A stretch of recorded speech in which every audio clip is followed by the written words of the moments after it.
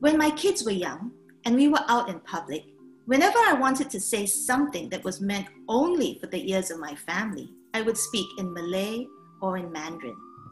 Now, these were either instructions or comments that only my kids would understand.